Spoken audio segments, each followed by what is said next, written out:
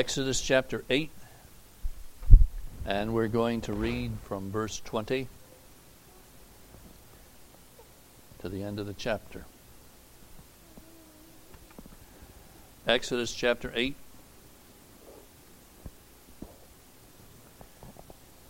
This portion recounts what took place with the fourth of God's plagues against Egypt. And the Lord said unto Moses, Rise up early in the morning, and stand before Pharaoh. Lo, he cometh forth to the water, and say unto him, Thus saith the Lord, Let my people go, that they may serve me. Else, if thou wilt not let my people go, behold, I will send swarms of flies upon thee, and upon thy servants, and upon thy people, and into thy houses, and the houses of the Egyptians shall be full of swarms of flies, and also the ground whereon they are.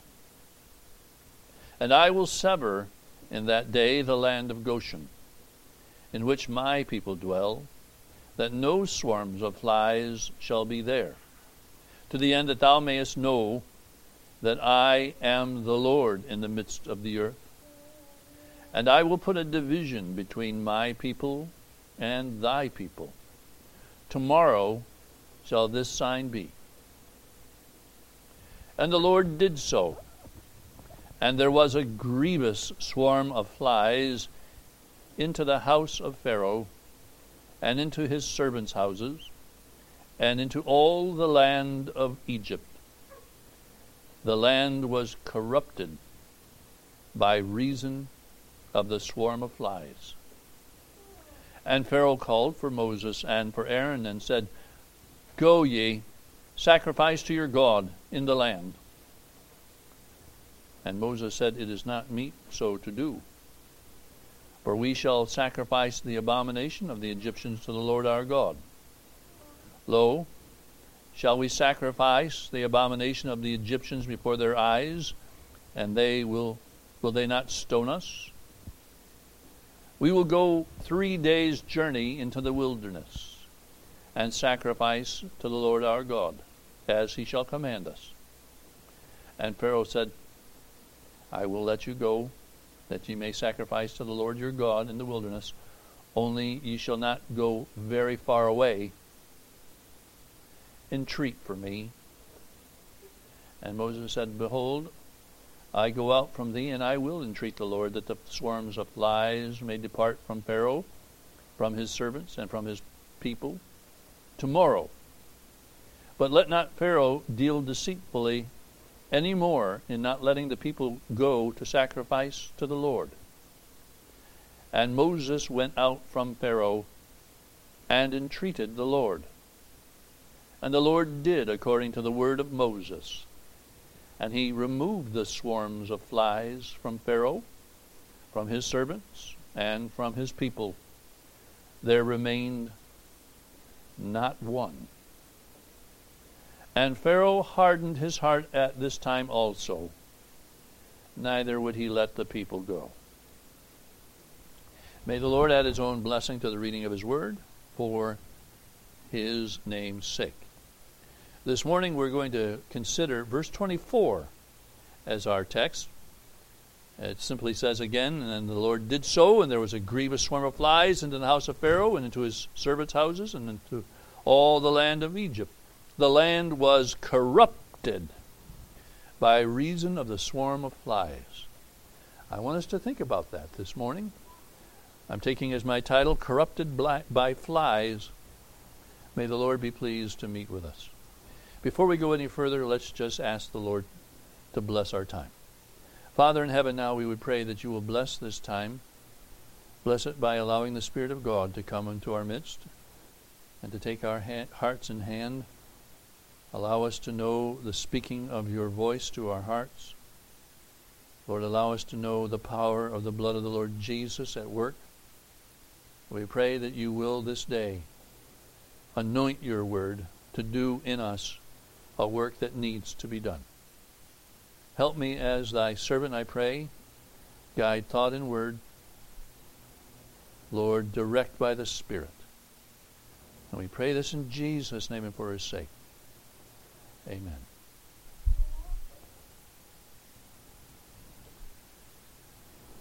We have a very interesting plague that is occurring at our house. We have had, for the last couple of summers, fruit flies wanting to make our home their home. Now that may not seem like a very severe or a very big deal, but after a few attempts to rid ourselves of these things, their continued buzzing here and there and everywhere becomes quite aggravating. Now, with fruit flies, I think the law is if you kill 100 of them, there are bound to be that many more just waiting to take wing and fly in your face or get in your coffee or something of that sort. Our small plight caused me to think of another time when flies were not only a pest, but there was such an intense plague that a land was completely ruined by them. That is what we read of in Exodus chapter 8.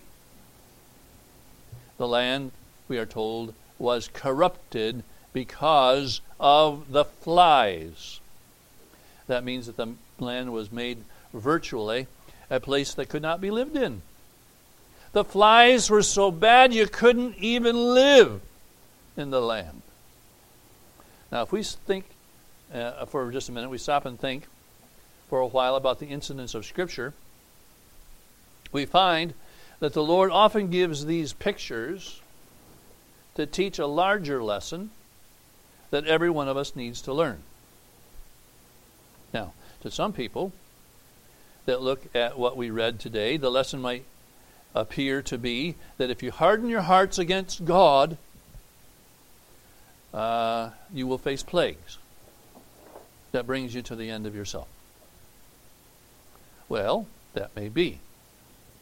It is true that God often breaks the hearts of stubborn men in order to bring them to repentance. Such was the case with the Apostle Paul. He resisted God, and the words that the Lord Jesus uses when he revealed himself to Paul is that, Paul, I am poking you in the side with a cattle prod, and it's hard for you to kick against that, isn't it? I'm doing a work of mercy in you, and it's hard for you to kick against my ministering to bring you to the end of yourself. The Lord did that with Paul in order to save him. But let me tell you something. Sometimes men harden their hearts, and God leaves them completely alone. That is not uncommon. They are never spoken to by the Lord again, and they lose their soul. Don't just think that you can resist God and it have no effect, that you'll be able to turn and repent someday. You may not be able to. But I think that the plague of the flies teaches us another lesson. In addition, that is a lesson that deals with the nature and effect of sin. I want you to think with me about this, and maybe you can get our minds around this if we think hard enough. Sin can be like flies. Let me say that again. Sin can be like flies, especially the kind of flies that are spoken of in Exodus chapter 8. The land was corrupted by the flies.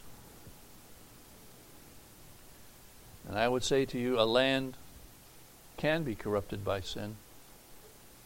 But even more particularly, a life can be corrupted by sin and ruined by sin. And I say there's a lot that the flies show us about what sin does. So that's what we're going to think about for a moment this morning. I want us to think on the subject that sin corrupts. And the only one that can change this is the Lord Jesus. So let's consider the flies and the plague that they were and see what we can learn. So I've got just a couple of points.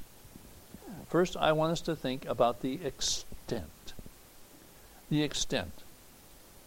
How much of a plague were these flies? To what extent did they corrupt the land? To what extent did they cause misery? How pesky were these things?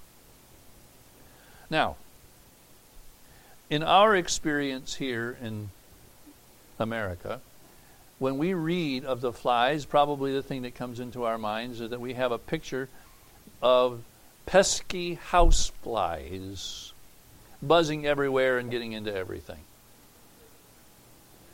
Now, there are a few things, I will admit, that are as irritating as a fly buzzing around your head or getting onto your food. The only thing that I think perhaps is more irritating than that is trying to sleep and you hear a mosquito buzzing around you. You ever had that happen?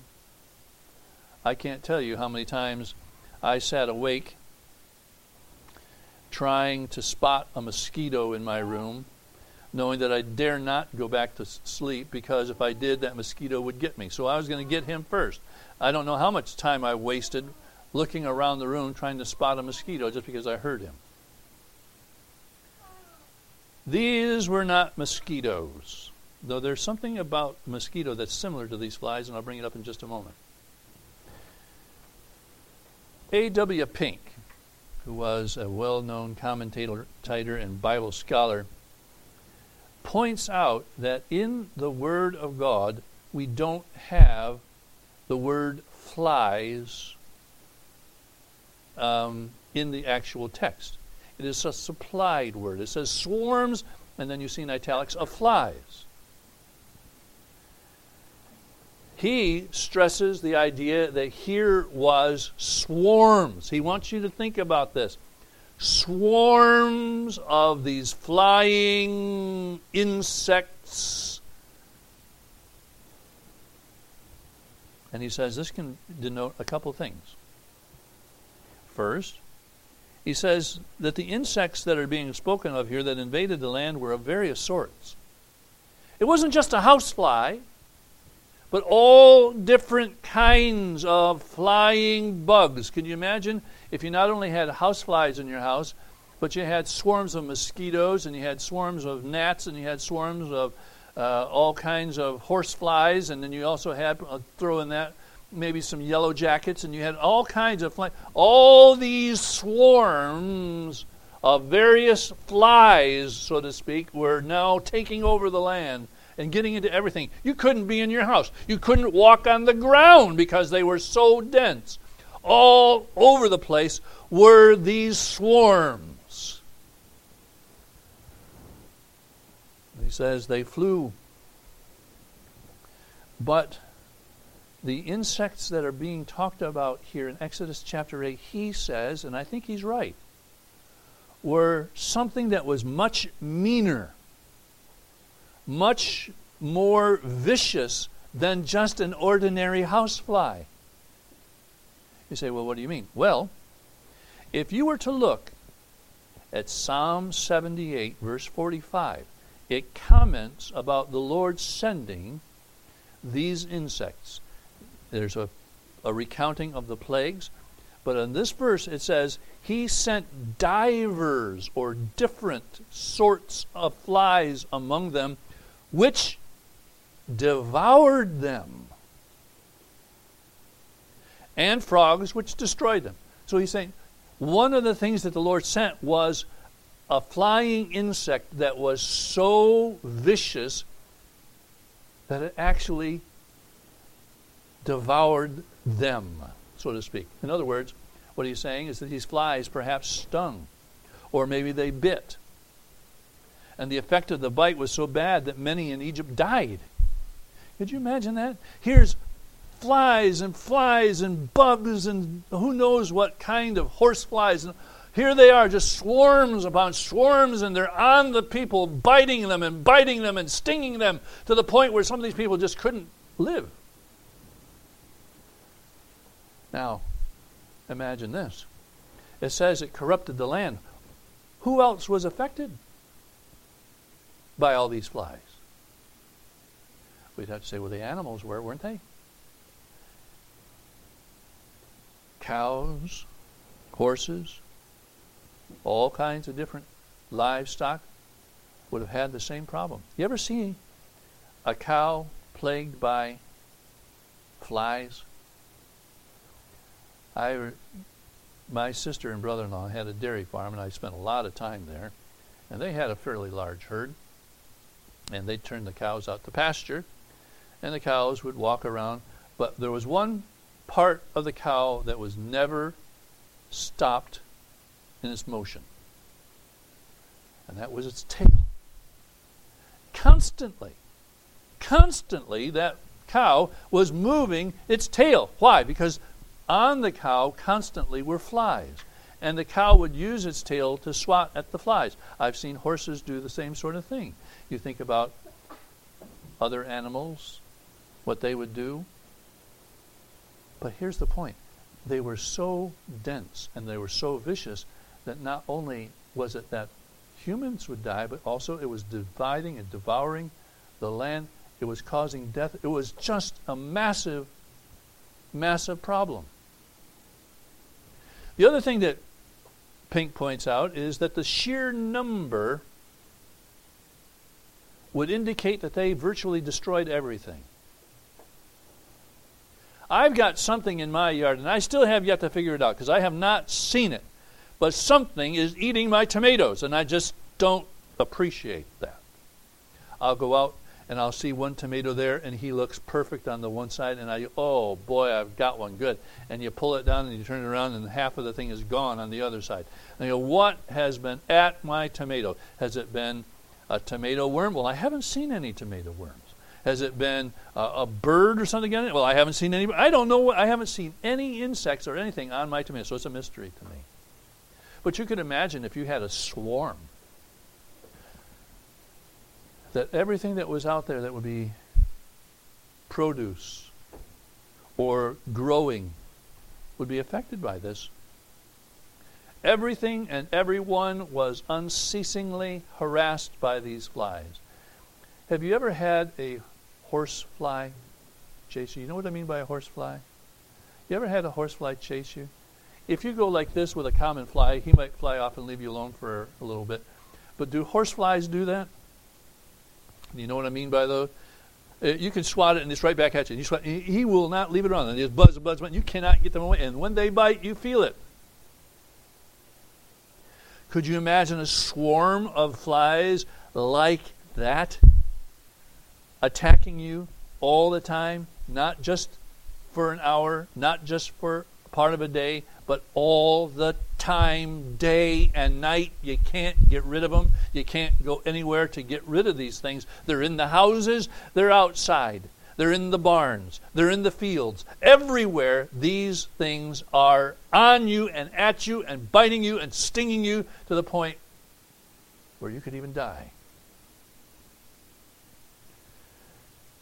Another thing that Mr. Pink points out is this. Well, let me just ask the question. How many flies are in a swarm? 3, right? How many flies are in a swarm? 212?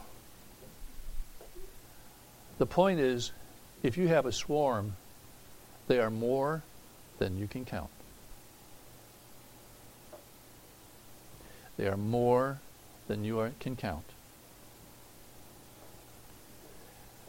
I say, in some ways, you want to remember that. I'm going to come to a point in just a moment, and I want you to think with me about what these flies do. Mr. Pink also makes this as a very important point. He says, it is to be observed that these insects, whatever they were, the various kinds, were sent of God to torment the Egyptians. Now here's his point, and here's my point. This torment, what the flies were doing, is exactly what sin does. Is exactly what sin does. Here, God gives us a picture of the everlasting torment that comes to those that harden themselves against God. This torment does not end. You can't get away from it. It's everywhere.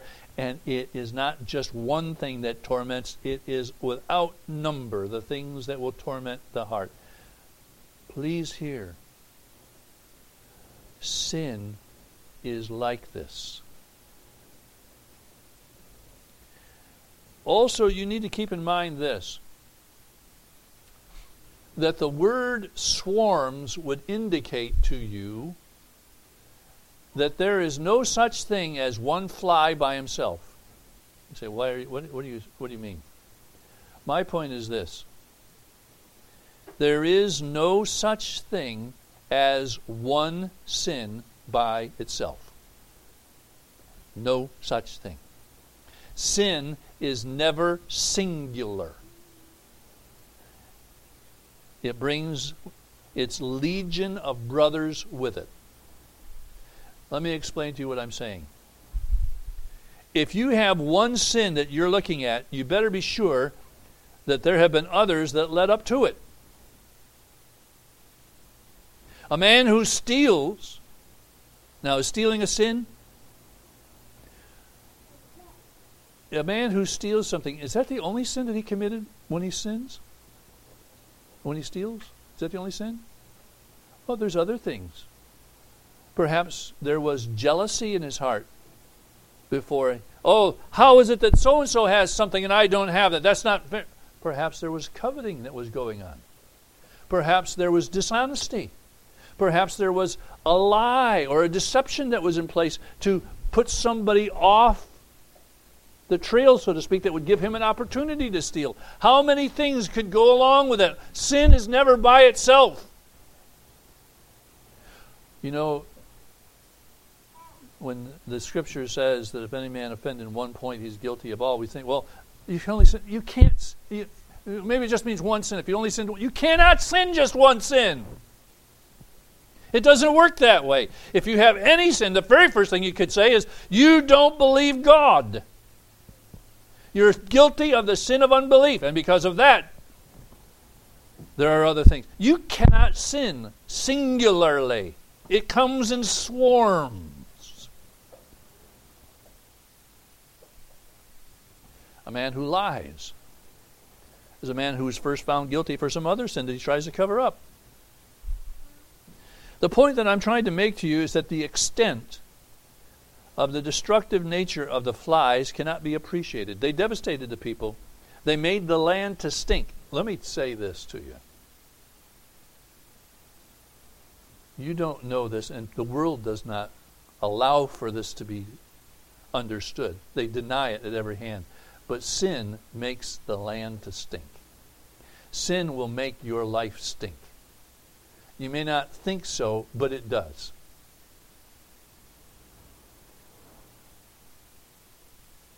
And I say this morning, if you'll hear, understand this, that our sins against God, our disobedience, our refusal to do what God says, our refusal to believe our God, it corrupts. Corrupts the minds and hearts. Understand this. You know, there's a lot of people that have a lot of dreams and hopes for their lives. You know the thing that spoils all dreams and hopes? Well, it's because people take advantage of me and they don't give me the opportunity to blah, blah, blah, blah. No. What spoils your dreams and your hopes has nothing to do with anybody outside of you.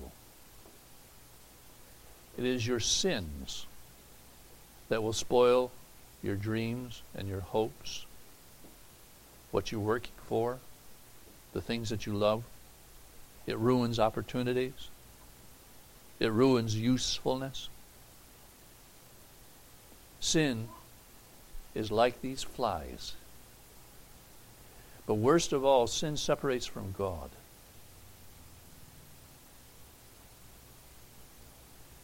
The extent was the land was corrupted, meaning it was as if it had died and was decaying.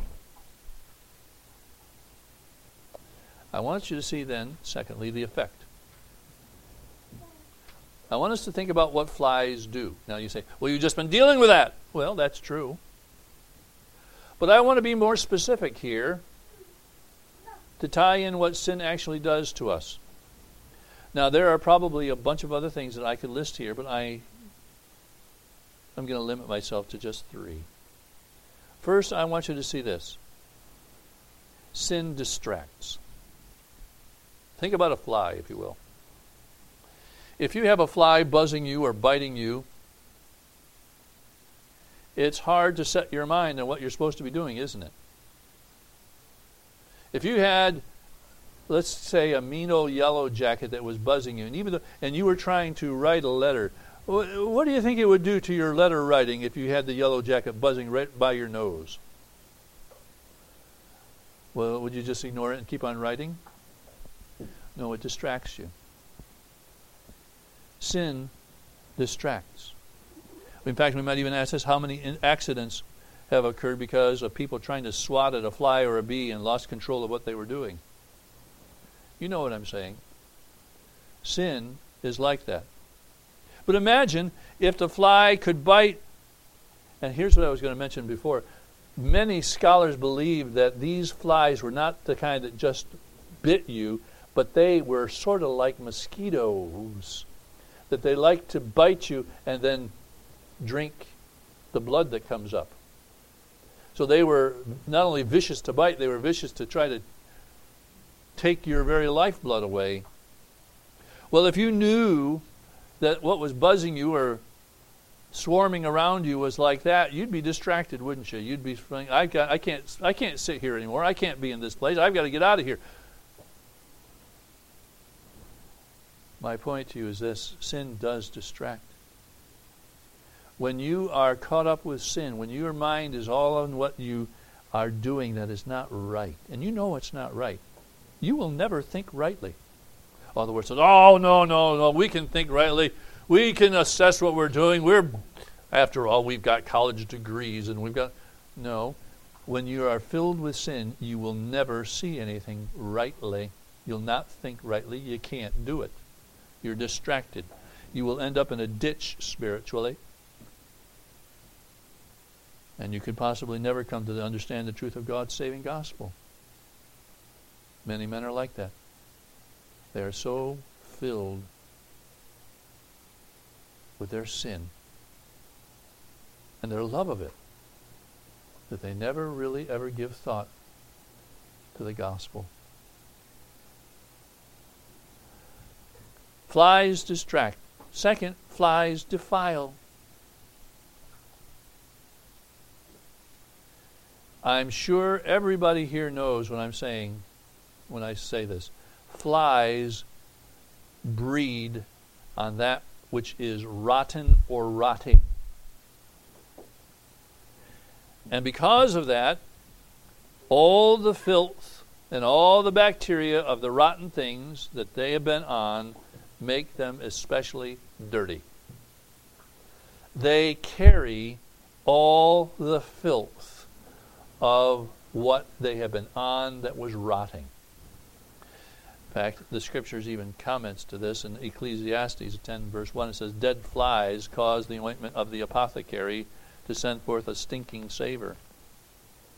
So doth a little folly to him that is in reputation for wisdom and honor. You do that which is evil, you do that which is wrong, you sin. It will cause you to have a stink because sin is filthy. It's like flies that are crawling with bacteria from the dead thing that they've just been sitting on. Oh, understand, sin held in the mind and heart will cause the whole of a man's soul to be filthy. He will love evil and hate righteousness. He will love that which is fleshly and rotting and despise the things of God. He'll love darkness rather than light. Why? Because light will show the rottenness, the dirt, the filth of his doings. The point of it is, if you hold on to your sin, it will be that which utterly causes your mind to become a slough. You know what a slough is? Has anybody ever read Pilgrim's Progress? Has anybody ever read that? There was a point in that book where Christian and his ne'er-do-well accompaniment, Pliable. Thank you. I always get it. You must have read it. Very good. They're on their way to seek this the celestial city, and they fall into the slough of despond. Do you remember when Christian says, "What is this place?" The description was that this is the place where all of the offscouring of the earth comes. This is the place that collects all the filth. That's a slough. Your mind, when set on sin, eventually becomes a slough.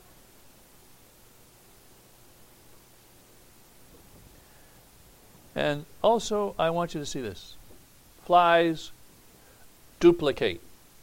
Now, the word that I really wanted to use here was multiply, but I had two D's, and so I had to have another D. So I said, well, flies duplicate. So if every fly duplicates and the duplicate duplicates, it's the same thing as multiplying. So I said, okay, I'll use that word. Flies multiply, they duplicate.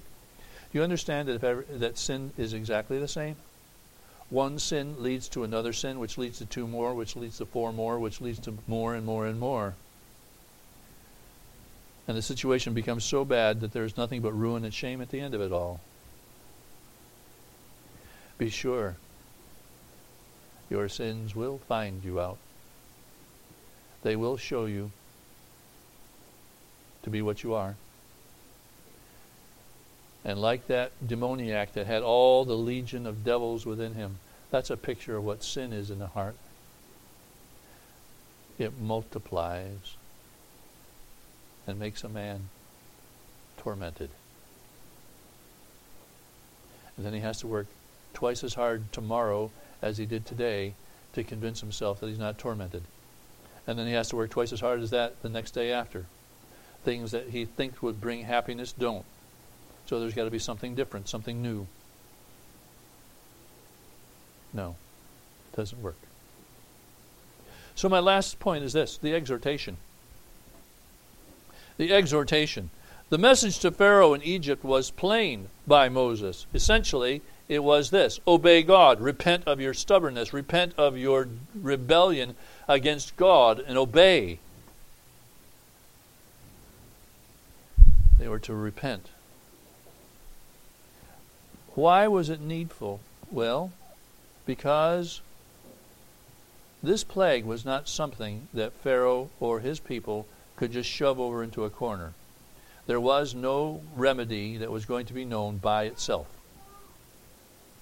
And I say the message to us is the same. When we see the plague of sin within us, we must repudiate it and humbly turn from it, confessing that sin to the Lord. Why? Because of this. Here is the message I want you to remember. Only the Lord can take sin away.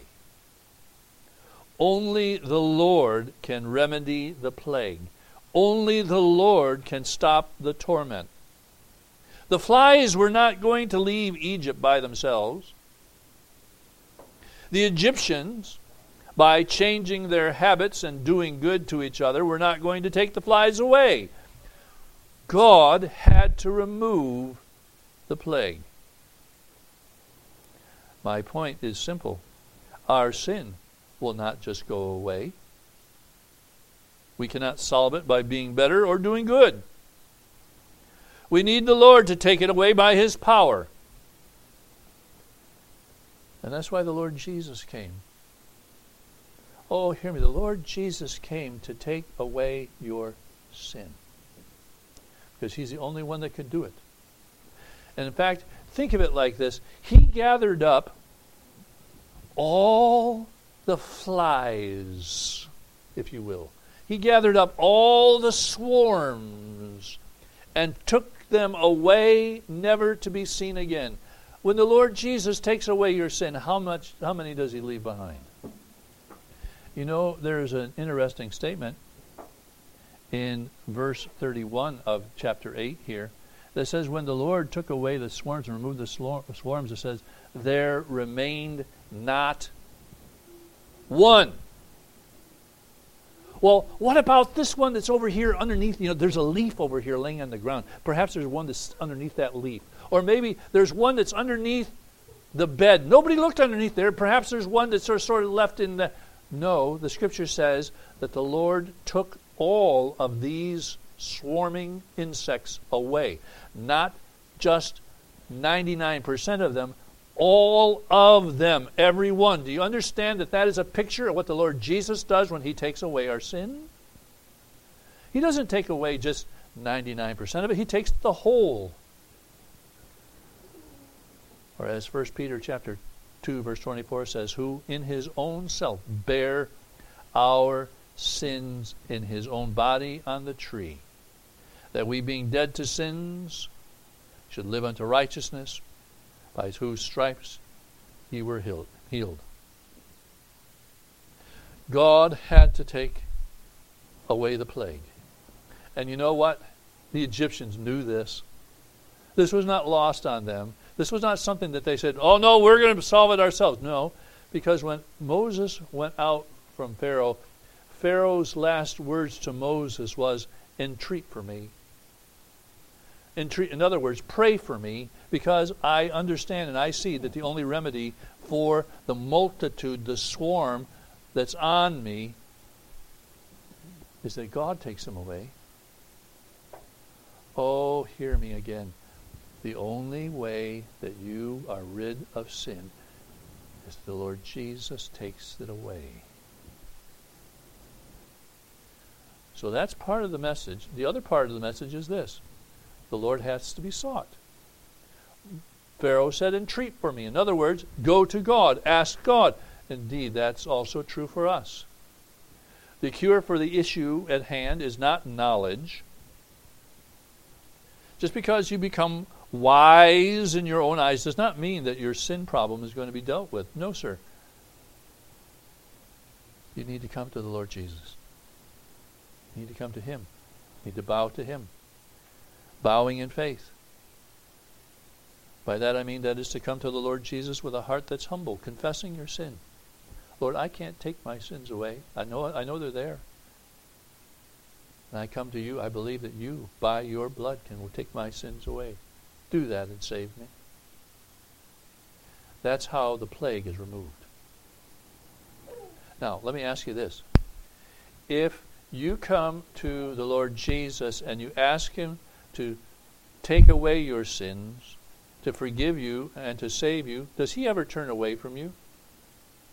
Does He ever say, no, I'm not going to do that. You are a different case. You are too bad. Your swarm is far more than anybody else's swarm. Does the Lord Jesus ever turn away? Psalm 51. Psalm 51 is about the confession and removal of sin. It's a psalm particularly about that subject. There, David says, the sacrifices of God are a broken and a contrite heart. O God, a broken and a contrite heart thou wilt not despise. No, He won't turn away. Him that cometh unto me I will no wise cast out. If you come to the Lord Jesus, He will take away the swarm. He'll take away the flies. He'll restore the land.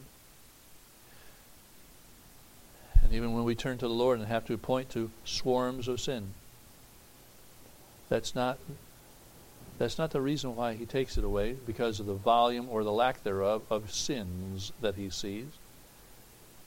It's because he sees in you belief in his promise. You believe, you come, and for Jesus' sake, and on account of Jesus' work, he takes away the sin. So that, as I say, is the lesson here from this plague. Our sins are terrible. Our sins are like these flies. They're more than you can number. And they're vicious. And they plague us and they torment us, whether we want to admit it or not. And the only one that can take it away is the Lord Jesus. A very simple lesson, but one that we need to know. And we need to know that the power that takes it away is the power of Jesus' blood.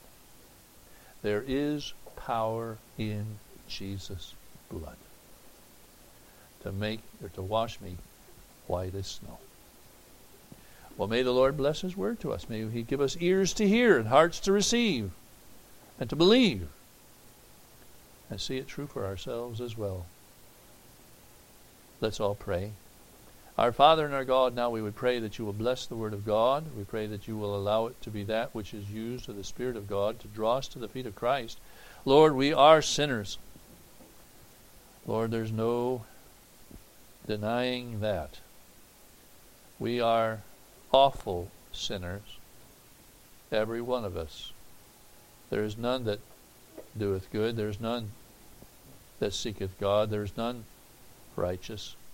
No, not one. But we are thankful that you tell us that the blood of Jesus Christ cleanses from all sin. We pray that you will make that to be not only the experience of everyone in this room, but also the testimony, that we might be able to say, Jesus took my sins away. Lord, continue to minister to us.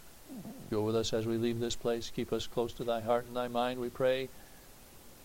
In Jesus' name and for his sake. Amen.